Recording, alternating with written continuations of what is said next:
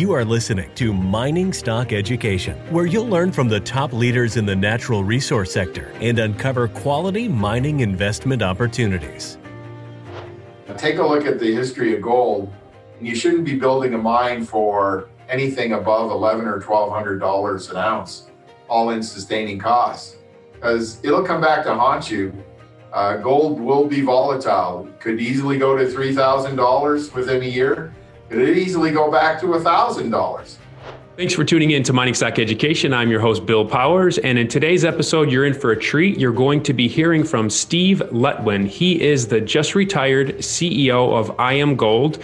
IAMGOLD has in 2020, about $1 billion cash on hand, and they produced a little over 650,000 ounces of gold. So it's a mid-tier progressing towards becoming a major, and Steve was at the helm for 10 years. So I asked him to come on the show today to talk to us about what we should look for in a gold producing investment. Steve also has a lot of experience in the oil industry. In fact, he's currently working again in the oil industry. So I'm going to ask some questions, how the oil industry, as gold investors, what we could learn from some of the cyclicality and things in the oil industry. And I would like to thank Tony Moreau, who is the new CEO of American Eagle Gold.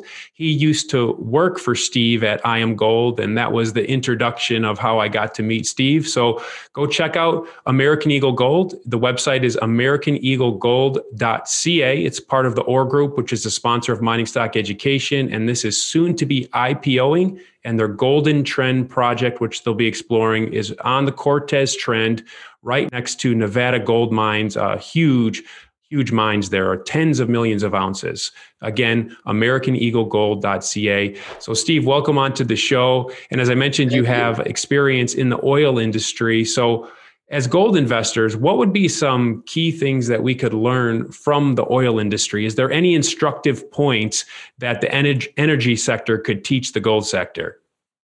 Well, thank you, Bill, for having me. And I want to thank Tony for suggesting my name. Tony's a fantastic individual, great new CEO at American Eagle. So I know that company's going to do very well. There are very, very many comparisons. In fact, because it's a commodity and it's subject to what I would call, a high degree of volatility, the cost element of both oil and gold is absolutely critical. And so there tends to be, Bill, and you would know this, in an environment where you see prices move up precipitously, there's a tendency to see cost structures move in tandem. And then when the commodity falls, many producers, whether it's oil and gas or whether it's gold or silver, can get caught quite quickly because it's much more difficult to bring cost structure down on a timely basis than it is to see the prices go up and down. So prices are driven by market, cost structures are driven by the internal politics of a company. And the biggest lesson I learned in oil and gas was never let your cost structure get out of control. And it's the same thing that I would say about the gold business. When I went into the gold business in 2011, gold was going from around $1,200 an ounce up towards $2,000 an ounce. And the biggest challenge I had was, and I'm pointing at myself here as well as the industry, is that cost structure just literally got out of control. And 2014, 2013, we really had to take action. And I give the board of directors of IAMGOLD full credit and the management team, because we were first to take action in the industry. We had the highest costs, so we had to be the first movers. We cut capital, we cut costs dramatically to get margins back in line. So a lot of similarities there, Bill. It's often said, Steve, that the one thing we learn from human history is that we don't learn anything. So as it relates to the gold cycle, are the executives going to make the same mistakes as gold continues to rise higher here? I'm going to say no. I'm going to say that the gold CEOs, and there are just a whole plethora of great CEOs in the industry, I think the gold CEOs did learn a very serious lesson, and they're very cognizant of cost structure. And I'm going to give them the benefit of the doubt. I know certainly at IAMGOLD, Gord Stoddart, the new CEO, who's a great guy, great leader. Don Charter, who's the chairman of the board of directors, again, another great leader. These guys have been to what I call the Vietnam of gold costs. And I don't think they want to go back there.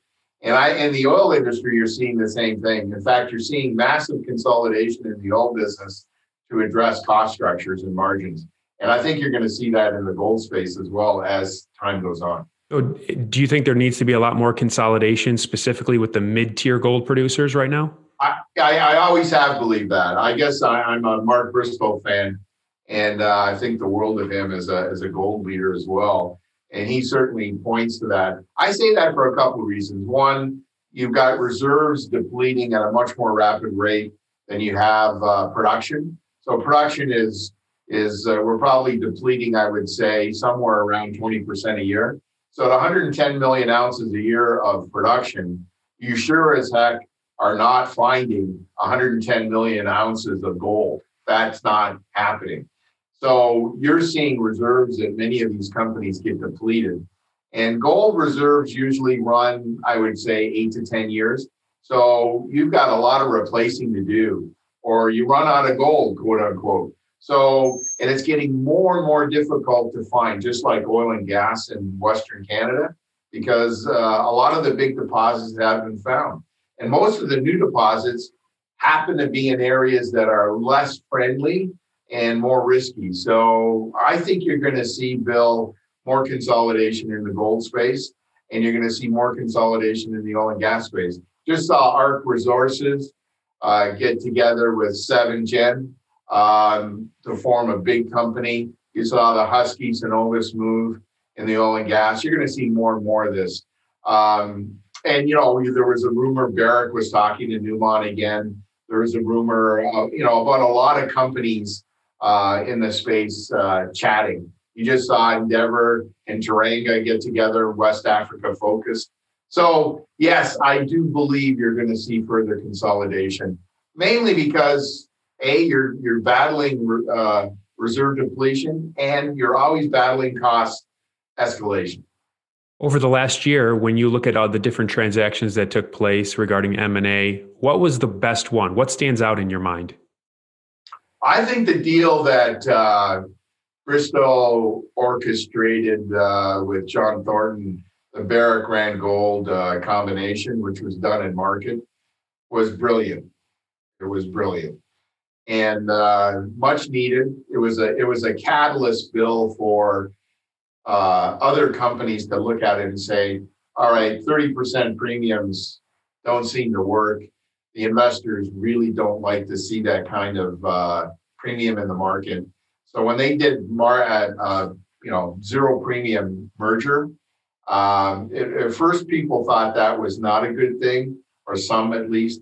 I always viewed it as very positive. And look at the results. I mean, very, very positive results from those two companies getting together. And I do think you're going to see more of that going forward, because it's very difficult, I think, for a lot of companies, at least two big companies, to defend 30% premiums. It takes a long time to earn that back. And especially if you've done it in a high price environment, it gets doubly difficult.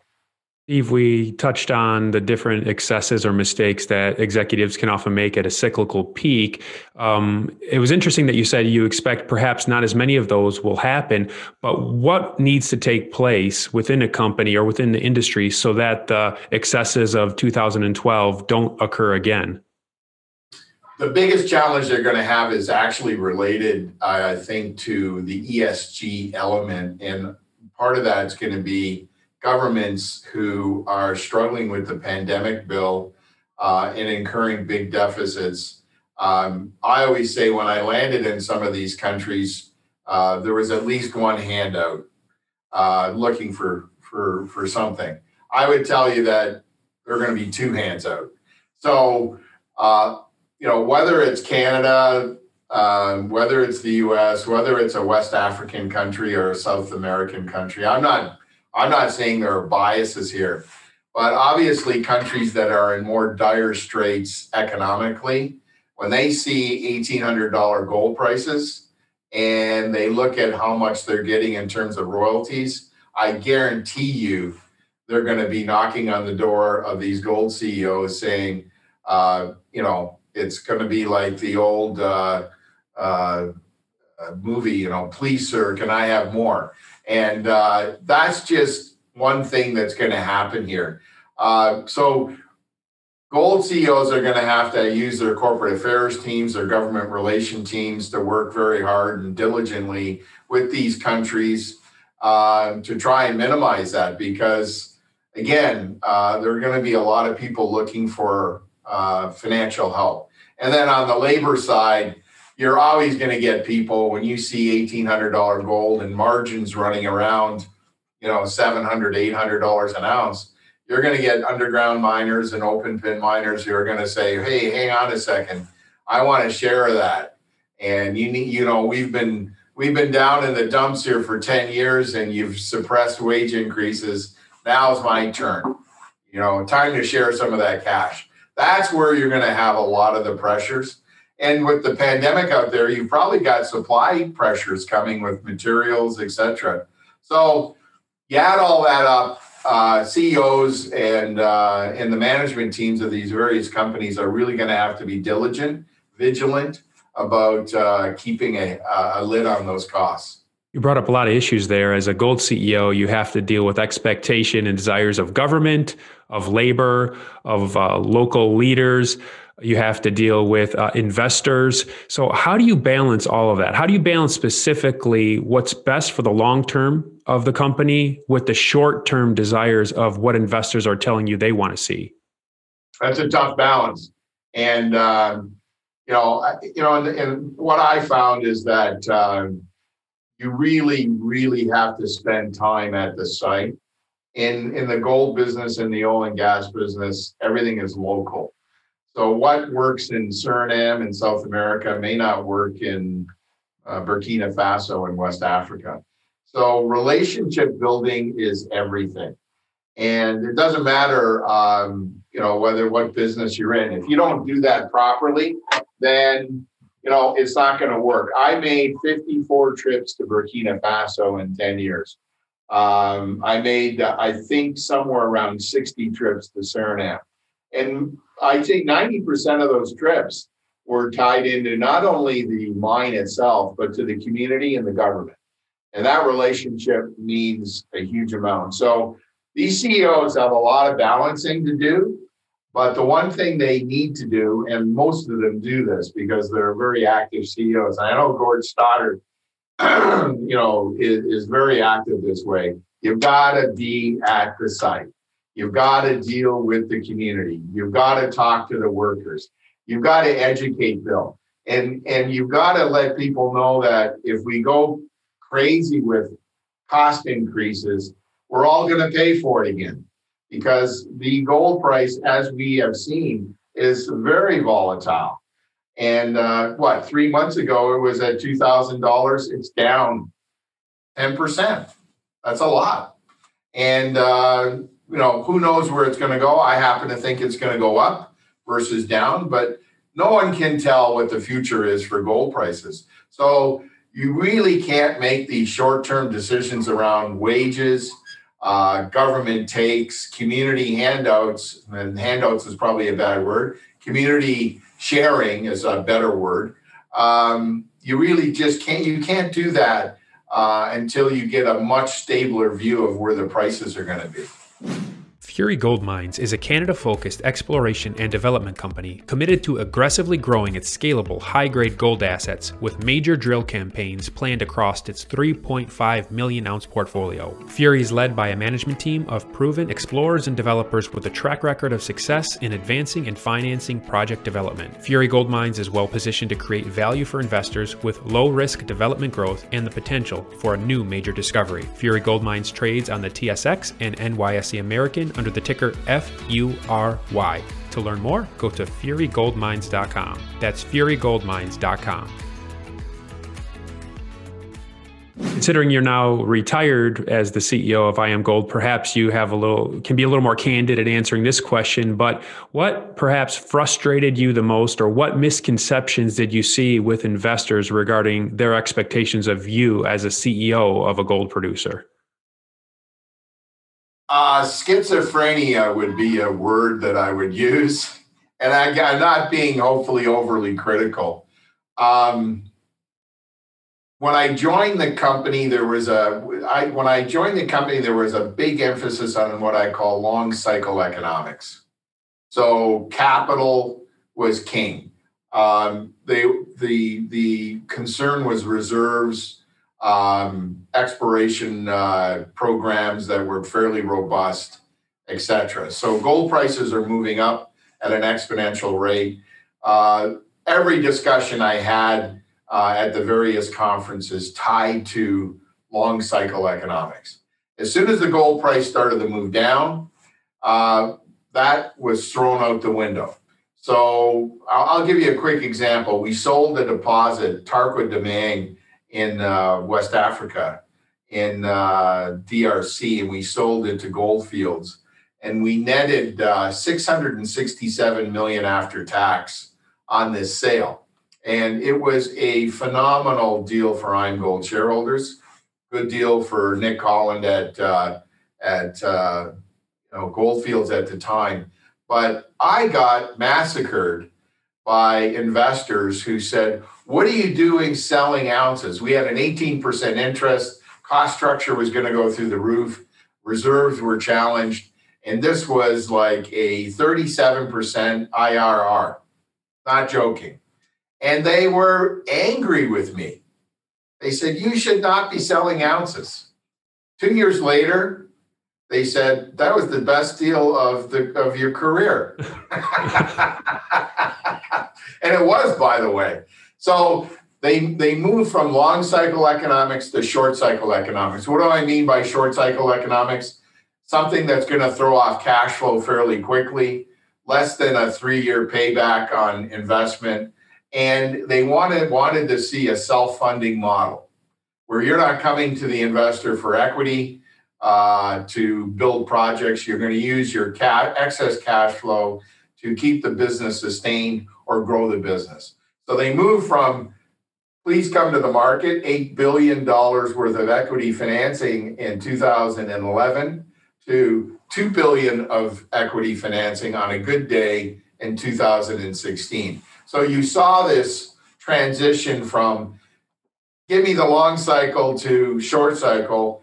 And you may see people go back a little bit to long cycle here, simply because they can see the fact that capital has been really scarce and reduced in terms of reinvesting. You see that in the oil and gas space as well. So they may come back a little bit, but I think they're going to stay in the short cycle frame of mind for some time here. Steve, you grew IAMGOLD significantly over your decade there. So if there was a management team that is bringing online their first gold producing asset and they come to you for advice, what would be your key advice for them as they're coming to you asking, how do we grow this company into a multi-asset producing gold company? I would tell them that you've got to have proof of concept. And what do I mean by that? I think, and I'm involved with a junior company called Cassiar Gold. It's GLDC.V on the Venture Exchange. It has about 1 million ounces of inferred resource. It's run by a fellow great guy, young guy, Marco Rock. Has a great team. And what you need to do, Bill, is show investors the path from where you are today to an NPV, a net present value that makes sense.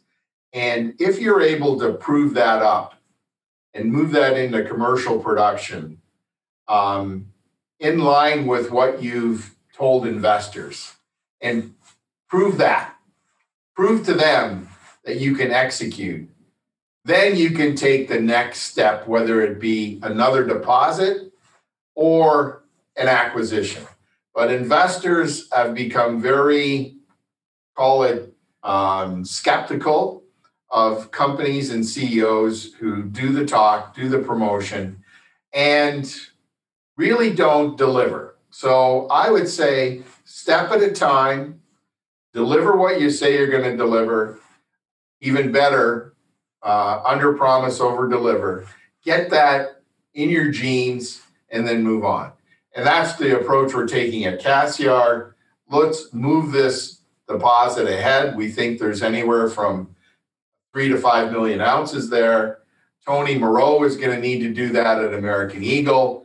But proof of concept is everything, no matter what business that you're in, and investors want to see that. Now, in today's crazy world where you see stocks moving up 300% in a month with nothing, I think that's going to have a bad ending for a lot of people, and people will come back to value stocks where there's a proof of concept in place. What are your thoughts about growing a gold producer utilizing debt in today's gold environment? Well, at low interest rates, some level of debt for any capital structure makes good sense. But, I started my career in oil and gas at Dome Petroleum. Jack Gallagher, who, I loved him. He was my boss for a while. I was his assistant back in the Dome Petroleum days. And, he used debt to finance too many things. And even on his deathbed said to me, the biggest lesson he learned was don't fall in love with your equity. Don't drink your own whiskey to the point where you think your equity is always undervalued and you don't use it to finance operations that you want to grow operations or acquisitions. Equity has got to be in the equation or you will pay for that. Debt levels, my son got a mortgage in Los Angeles. He's 30 years old. He just bought $1 million condo and he got a 30-year mortgage rate of 2.5%. That's very attractive. Gold companies can probably get equity or debt today, probably on long-term debt in the even high yield market at less than 7%, 6%. That's attractive and that is compelling. But again, I would highly recommend that you've got a good balance between equity and debt because you will pay for that over time. Both as a personal investor and as a gold producing executive, just give us a little profile or describe to us what is the ideal gold development project that you would invest in? Number one would be jurisdiction. Make sure that it's friendly, has a history of not reneging on contracts or agreements. So the country of investment, the region, is number one. Because you do not want to be sitting there 3-4 years into development and find out that the country is going to be nationalizing any part of your investment, changing the tax regime or the royalty regime. We've seen examples of that most recently. That's number one. Number two is to make sure the community surrounding your investment is on side. That comes back to local politics. First Nations in Canada or the US, community people that live in these countries that are in the villages have to be on side and have to be supported. That would be number two. Number three is infrastructure. Make sure that the cost of the infrastructure surrounding the mine doesn't trump the amount of money you need to build a deposit. So power lines, roads, airports, access to labor. All of those are critical in the development of a mine. And if you don't have that and have to spend hundreds of millions of dollars building a road or building power lines or transporting people to the site, that can eat your lunch very, very quickly. And then I would just say the last and final one would be making sure your investors are well educated and well informed about where you're going to go and are supportive. So, doing your presentations in advance to make sure your key investors are on side and supportive is also critical because you don't want them getting a third of the way or a quarter of a way into the project and then saying, wait a minute now, we're pulling out of here. So that would be a quick summary of what I'd recommend. And is there a minimum size deposit that you would look for? We've always said at IAMGOLD it has to be at least 1 million ounces. That may be higher now. I mean, that would be at 100,000 ounces a year, 10-year mine life. That may be a bit small today. You may need closer to 2 million ounces, just given the volatility of gold. I saw some really crazy things happen where, people went out and started the development of a mine when gold was at $1,800. And then all of a sudden, as they're getting through to development, price falls down to $1,100. And all of their economics were built around, call it 15, 1600. I follow the view that take a look at the history of gold, and you shouldn't be building a mine for anything above $1,100 or $1,200 an ounce, all in sustaining costs, because it'll come back to haunt you. Gold will be volatile. It could easily go to $3,000 within a year. Could it easily go back to $1,000? We simply don't know. So make sure when you're building that mine that it can get through the tough years and it's sustainable. And you can harvest when it's at 3,000. You can hunker down, but not go under when it's 1,000. Yeah, that's key advice. So a lot of people invest for these leverage plays on a rising price of gold, but you're saying be conservative and preserve capital, right? Absolutely. So you work in the oil and gas space right now. Give us your outlook for the oil and gas sector, and where are you seeing opportunities? I'm optimistic about oil and gas because the amount of capital that's been reinvested in the business over the last 3 or 4 years has been severely reduced. And again, we're producing, I'm going to round numbers here, 100 million barrels a day. We simply aren't reinvesting enough money to replace that. Now, people would argue there are lots of reserves in Saudi Arabia. There's lots of reserves around the world. But those reserves are costing more money to access. And so I think what you're seeing today, Bill, with almost $60 WTI during a pandemic, and yesterday we saw $7 US an MMBTU on gas because it's been so cold. I am optimistic that prices are going to stay, fairly robust. And you have heard people say maybe we're going to see another super cycle out there for commodities. I don't know what that means in terms of WTI. I don't think you're going to see $100 WTI, but I do think you're going to see somewhere between $60 and $70 WTI. That may mean the Permian comes back. That may mean fractionators come back. That may mean some of the offshore projects go ahead. But we would need $60 to $70 to get those projects moving ahead. So I'm pretty optimistic. And on natural gas, we're seeing the same thing. So I think it might be a reasonably good time. And margins are improving. You saw in the energy space, stocks have moved up quite a bit. We don't want to make this mistake of throwing a bunch of capital at it again. I don't think investors are going to tolerate that, especially with the ESG umbrella hanging over top. Environmentalists trying to really suppress any further development in the hydrocarbon world. But these electric vehicles, I think there's been a overestimation of how quickly they can be produced. Battery production, battery sustainability. And by the way, last time I looked, all of these cars and batteries need metals.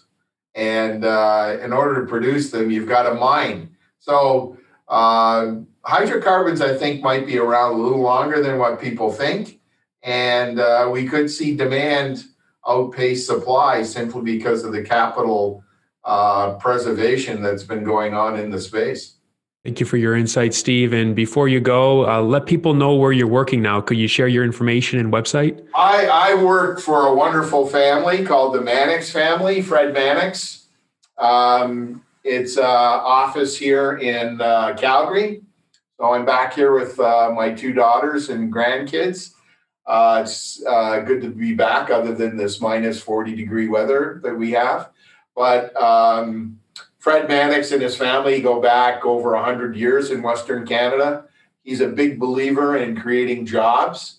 He's a true patriot. He's a great Canadian. I love the guy. He's somebody I really look up to. I've been involved with him now for 23 years.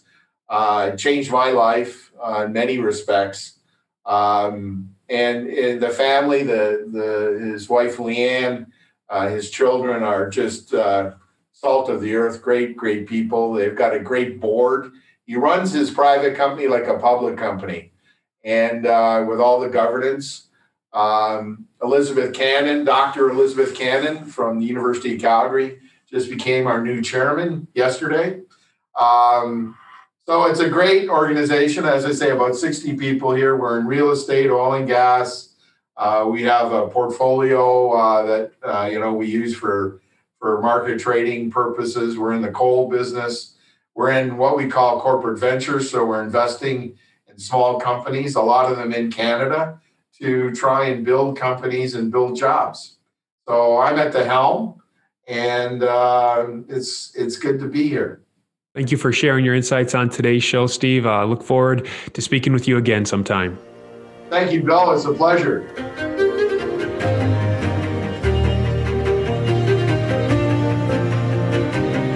Thank you for listening to Mining Stock Education. Please subscribe and share this show with like-minded investors. Connect with us at miningstockeducation.com and sign up for our email list to stay in touch. Much success to you as you learn about, invest in, and profit from mining stocks.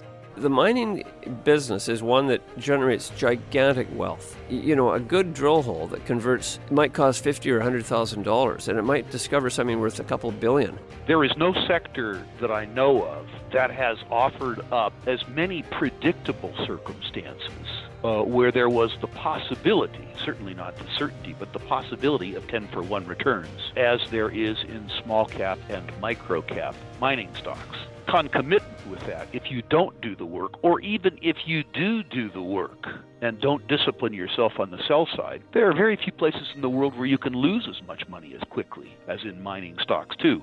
I just started to study up on mining stocks, and I just became fascinated because this is such a tiny sector and it's so volatile that either you could do really well, or you could pretty much get blown out of the water really quickly. The mining sector is a very risky sector. It can take your money very, very quickly. Don't fall in love with stocks. Don't be overly confident, and just do your work as best you can. Do your very best, but don't fall in love and don't get too overly confident, because that's a recipe for disaster. I have met professional retail investors that have made a tremendous amount of money on the junior mining space. Some of them aren't accredited, and they spend their days researching, talking to people, being on the phone, pouring through financial documents, but it requires commitment.